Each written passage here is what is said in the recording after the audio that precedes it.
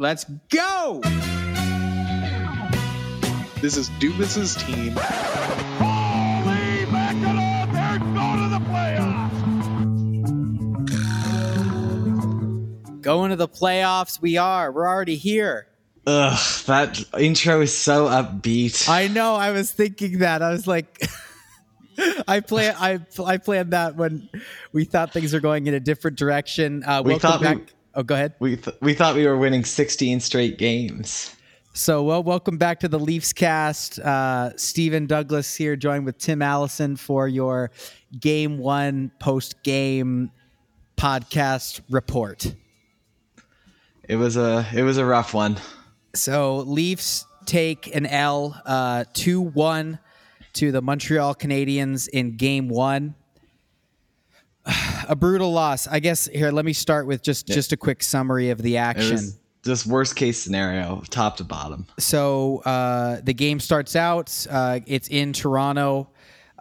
Josh Anderson. So the Leafs start out. I thought we looked a little bit slow compared to the Canadiens. Looked slow. We looked sloppy. It was obscene the number of passes we would do that were either intercepted or off the mark, or guys are just falling all over the ice. Like I do wonder if part of it was the ice quality was coming into play. Like I know back in the bubble last year, they were complaining, but it was, or maybe it was like the rust of being off for 5 days, but they did not look good. And that resulted in a Josh Anderson goal 12 minutes into the game where, kind of like what I just said, I thought we looked a little slow, a little sluggish, and he just gets behind us. And a goal he scored, I want to say 2 or 3 times against the Leafs, where he just veers right and it goes in off the bar, back of the net. It was a good shot. I mean, sure, I would have loved it if Campbell saved that, but when he's... I was going to say, before that, though, we have to talk about John Tavares. Okay, like, that happened after John Tavares. Game recap and then talk about John Tavares. We can talk about it at length after, but yeah, so is that about 10 minutes into the game? Yeah, it was before the goal. So yeah, about 10 minutes into the game, it started out, it was violent. I mean, the Canadiens came out and they were kicking the crap out of the Leafs, and I was saying, like, this is ridiculous, just the way that they're playing. I understand it's playoff hockey, and so what happens is Ben Sherratt hits John Tavares with a clean hit. He's in the neutral zone. John Tavares falling down, and right as he hits the ice, Corey Perry comes out of nowhere from behind him and knee straight to the face of John Tavares, and he's essentially on the ice not moving. And scary stuff. That ripped sucked the air out of the entire Scotiabank Arena, out of my living room, out of probably the entire city of Toronto. That was terrifying to see. And then the TV, the broadcasters thought to show us the replay 8,000 times, as if we needed another sucker punch over and over again. I know it was disgusting. I'm not like, I guess, beefing on them for showing the replay, but just like normally I feel like I could handle that kind of stuff. And I was just like, oh, I don't want to see that again. I don't want to see that again. Maybe it's just because it's our boy. Yeah, so they did stretcher him off. He did give the thumbs up as he went off. Keefe had a bit of an update after the game. He said that Tavares was conscious and communicating, and the tests have so far come back clear. They're doing more tests overnight. I don't know what tests come back clear is. Does that mean, like, are they looking for a concussion? Are they looking for a broken neck? I don't know, but definitely not good for Tavares. That is so vague. I mean, okay, well, maybe it's COVID. COVID tests have come back clear, so that's good. That was my first thought, honestly. Once he's getting stretchered off, I was like, oh, he's gonna have to go to the hospital. He's gonna leave the bubble. He's gonna not be able to play even if he's fine. And then I forgot that was last year in the playoffs, not this year. But yeah, PTSD of getting players stretchered off in the playoffs. I will be extremely shocked if he's not at minimum concussed. My goodness, he was essentially like not moving by his own strength on the ice. Right, the guys are picking him up. He fell over backwards. The way that he was like kind of shifting his shoulder towards his face, like, makes me think that it was like a broken collarbone. But I don't know, it was bad. But he wasn't like like squirming around on the ice like guys often do when they break a bone. So I don't know what it is. But the tests are clear. so we're fine. He's conscious and communicating. So hate to see that. I mean, just hate to see that. And then the guy who does it's Corey Perry. Let's talk about the hit. I mean, yeah, as much as I hate Corey Perry and I know he's a history of dirty plays, I don't think this was a malicious hit. Like, you look at how fast it all happens there. As Tavares is like spinning, I don't think he hit him in the head on purpose. And so without a doubt, I mean, Corey Perry is known as one of the dirtiest players in the NHL. Consistently crossing the line, dirty shots that injure people. At first glance, I felt the same way as you, Tim. I was like, okay, yes, it's Corey Perry, but that was a crazy hit, and it all happened so fast, and so I was gonna say, okay, he gets a pass here. It sucks that it happened. But then I thought more about it, and also seeing how it evidently the players responded. It didn't feel like the players necessarily thought it was 100% by accident, but I just keep thinking more about it. That never happens. And maybe that, right? Like, that play never happens. When does that happen? Well, it's just a freak accident. And so Foligno did clarify after the game.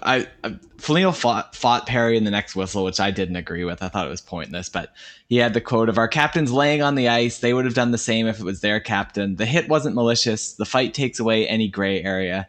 Perry's a big boy. He just allows everyone to go back and play." So I think the consensus that wasn't malicious. It was just brutal that it happened.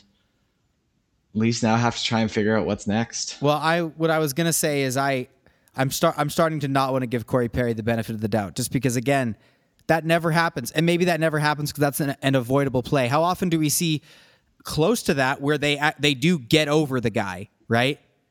You know what I mean? But how is he going to get over him? Like, jump over him? Then you have a skate close to his face. Yeah, but that happens. Even worse. That happens a lot.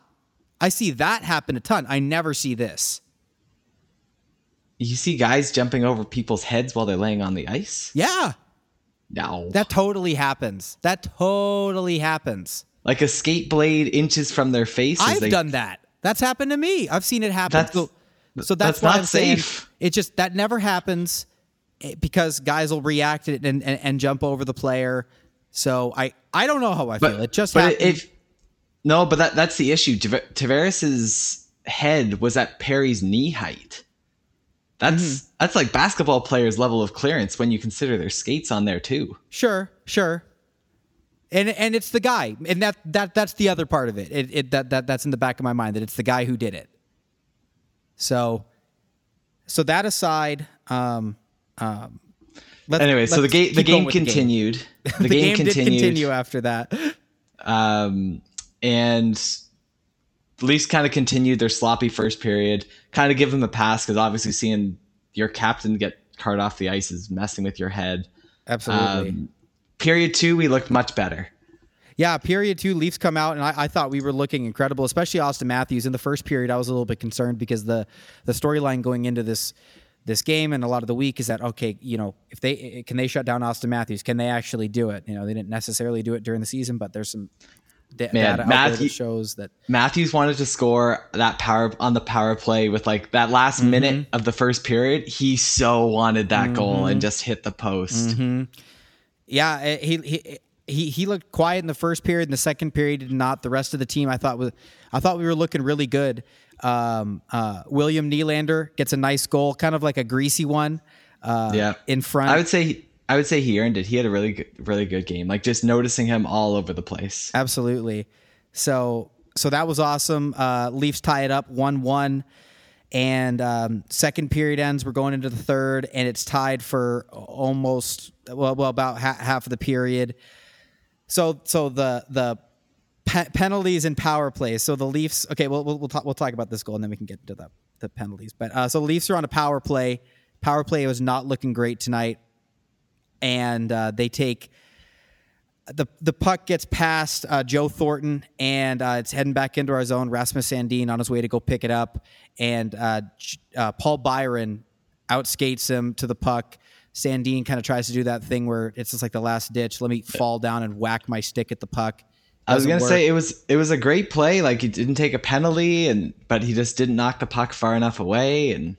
And Paul Byron, it was a sweet goal. I'm going to give respect to Paul Byron. It was a sweet goal. He chips it over Campbell's glove, and it goes in the back of the net. But on that one, I mean, why is Sandin, like, did you really just get outskated by Paul Byron here? Yeah, and Campbell, like, why are you poke checking a guy who's playing the puck on his knees? Exactly. Well, it was just yeah. So it was like a sucky play because I'm sure we were all thinking the same thing. Like, all right, or, routine pucks heading back into our zone. We're on a power play. Let's get it. Let's reset and get back into the zone. And just like Sandin, I don't know if he was just like out for a skate and chilling out, but he gets caught from behind. Paul Byron is no Nick Bogosian. Like, he's one of the faster players. He might not be Josh Anderson, but he's no slouch. Yeah, but I don't know. Maybe I get a teaching moment for Rasmus Sandin, absolutely. Who, again, quarterbacked the power play all night, a power play that let in more goals than it scored. I know that Austin Matthews had a couple nice chances off a post. Marner was doing his thing, but it didn't go in the net. It's still a problem. And yeah, Leafs tried to mount a back check in the dying minutes. They had, like, our top guys played the last 4 minutes of the game.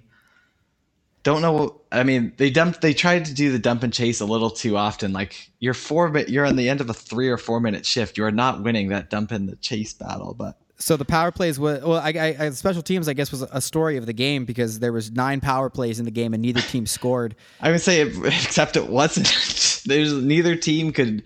I'm not sure if it was our penalty kill looked great or what it was. I took it as our penalty kill was looking pretty great. But yeah, I mean, the Canadians might look even worse on their power play. But so the penalties that the Leafs took, it was actually unbelievable. 3 puck over glass penalties in one game. I've never seen that before. Just the dumbest rule. The first one completely caught me off guard.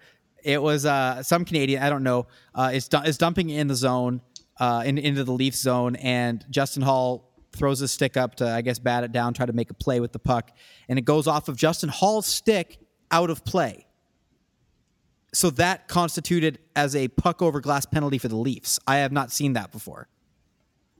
It's bizarre. It's just like there's whatever the intent of that rule was when it was put in, it's just so rarely it actually accomplishes its goal, and 99% of the time it's just a garbage penalty. They need to get rid of it. So just a couple more stats before maybe we'll talk about John Tavares. So the shots, the Leafs led the shots in the game 35-30. Again, both teams went 0 for on the power play. 15 to 13 penalty minutes, 15 for the Leafs. The Canadians out-hit the Leafs 53-26. The hitting, and a lot of that was in the first period. But like I said at the start, they came out flying and hitting everything that moved. And not all of it was clean. I didn't like that Josh Anderson knee on Simmons that they kept showing on the replay. Like, might be a knee, but let's keep showing the replay. I hate that. I hate how the game starts like that. I think it's stupid. Yeah, I don't know. It was, and that I get one other thing from the game that I noticed is, like, I'm not sure if it's because Montreal's forwards were just fast or like whether our guys would just kind of slow down, but continually Montreal was so committed to the back check. Like, we'd be coming in an odd man rush and then Montreal would just skate it behind us, stick check, done. Absolutely. Yeah. No, they looked, I thought the same thing. They looked fast. I don't know what it was. So, and again, you mentioned the ice. I don't know, man. Maybe it was the ice because these puck over glasses were ridiculous. So yeah, something was up tonight. So yeah, Leafs dropped game 1. Did not look great. They looked good for stretches, but the Canadians, I thought the Canadians really elevated their game. Josh Anderson looked awesome. Carey Price made a couple fantastic saves. Oh man, that 2-on-1, yeah, stole the show. He looked a lot better than we had expected. So I don't think that it's a puzzle the Leafs can't solve, Carey Price, but they're going to have a better effort than that. So they'll regroup, get back at it on Saturday. Let's talk about let's talk about the roster on Saturday. Unless there's something else you want to say about the game, Tim, before we move on. No, I think looking forward. I mean, speaking of the forwards, tests are clear. Tests are clear. Okay, so Oh, John John Tavares Tavares is not coming he should be coming back. back this series. He's not coming back this series. No, you if think so? If he's back for like the start of the next series, that would be. I will consider that a big win. Yeah, wait a minute. What am I saying? You think so? I just said he might have a broken collarbone. Yeah. So assuming that John Tavares is not back for the series, in the game, it was. I mean, the lines were insane. It felt like afterwards, and you couldn't keep up. But it was Kerfoot that slotted in, right? Yeah, he moved up, which I think is the right call. I thought, in the whatever 5-10 minutes as John Tavares is lying on the ice, that's obviously what you're thinking is, what do we do now? And yeah, okay, Kerfoot's the easy answer, right? Kerfoot's the easy answer. We keep the top line the same. Kerfoot slots in on the second. I think you do more than that, though. I think Nash comes out. I think Galchenyuk and Engvall come in. I think you reunite the Hyman, Engvall, Mikheyev line. So the way I'm looking at the. So I think you do Foligno, Matthews, Marner on the top. Okay, they're gonna get all the hard minutes. Galchenyuk, Kerfoot, Nylander. That line is kind of your offensive line. Maybe shelter them a little bit, but at least they can still get you some goals. Hyman, Engvall, and Mikheyev. That line is showing that they are great energy. They can get it going. Yeah, might not be the defensive stalwart where nothing happens with Nash is on the ice, but like I just thought Nash was like not noticeable tonight. I agree. And then your last line is I don't know, the old man line is like I don't really know what to do with them. They had a couple good moments tonight, but then the other plays were like it would just kind of cycle there. It's a bit slow. It's still to me it still feels like just the old guys that we don't want to hurt the feelings of by pulling one or two of them out of the lineup. That's definitely a good way to go. That's probably where they end up going. I can't see, especially in a game where we score one goal, maybe bringing Galchenyuk back in. It's tough though, because I mean he looked great on that top line, but like he spent most of the time with John Tavares and William Nylander, and John Tavares isn't in the lineup. I think there's okay. Well, my first thought was okay. We have a fourth line filled with two centers, right? And you move Spezza up. Yeah. Do you move Spezza up? So then you keep your top line the same, because it's 100% possible that we become a kind of a one line offense, right? Like where we're really riding that top line. So that's the argument for not taking Zach Hyman off of it. So if you keep Zach Hyman up there, and then your second line is Foligno, Jason Spezza, and William Nylander. And I also like that because Jason Spezza is maybe somebody who can get more out of a weapon like William Nylander than Alex Kerfoot can.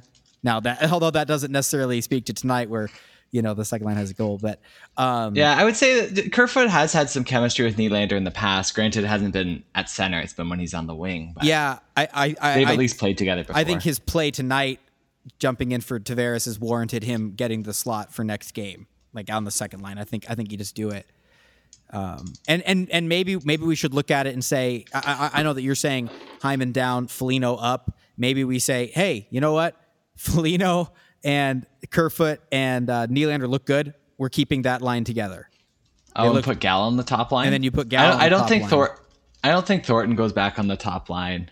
I mean that's an option if you want a different look in your fourth line, but I'd say the only issue with Spezza on the second line is like Spezza just doesn't play more than like 12 minutes a night. Yes, and you're gonna want like 15 to 16 from that second line. It's just if it's a line. So I'm saying I agree with you that I agree with your lines that you'd mentioned before, but that was my first thought, and maybe that's how they go. Probably not. They probably don't actually. The more I say, but I don't think Riley Nash needs to be in this lineup anymore. That third line gave you nothing, even though we only saw it for a few minutes. That third line, I was like, okay, what's the point of this? And I've said this before, when we were talking about the lines in the preview show, that I don't see what that defensive third line has to do at all. So, yeah, and I think I don't know if we want to switch to the defense, but I think we see Dermott on Saturday instead of Sandin. Yeah, like even though obviously, I mean, like the goal wasn't fully Sandin's fault. Like it kind of was.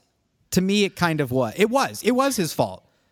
He had like so much room on Paul Byron, and Paul Byron catches him. Like, he was being lazy, and he's made a couple of moves where I feel like he's just getting cute and like he's forgetting that he's in the NHL. So I'm gonna blame maybe that on I don't him, know. He had like a lot of confidence. Like, he didn't look like a rookie in his first playoff game, but I think combined with the fact that you do have Dermott right on the sidelines ready to jump in. Yeah, I think if we had scored a power play goal with him out there, you can make the argument he stays, but like obviously he wasn't quite the solution, so you can play Riley more up there. Sure. Just get a different look. Okay. Well, I think I kind of think I agree with you. I was really glad that Bogosian was back.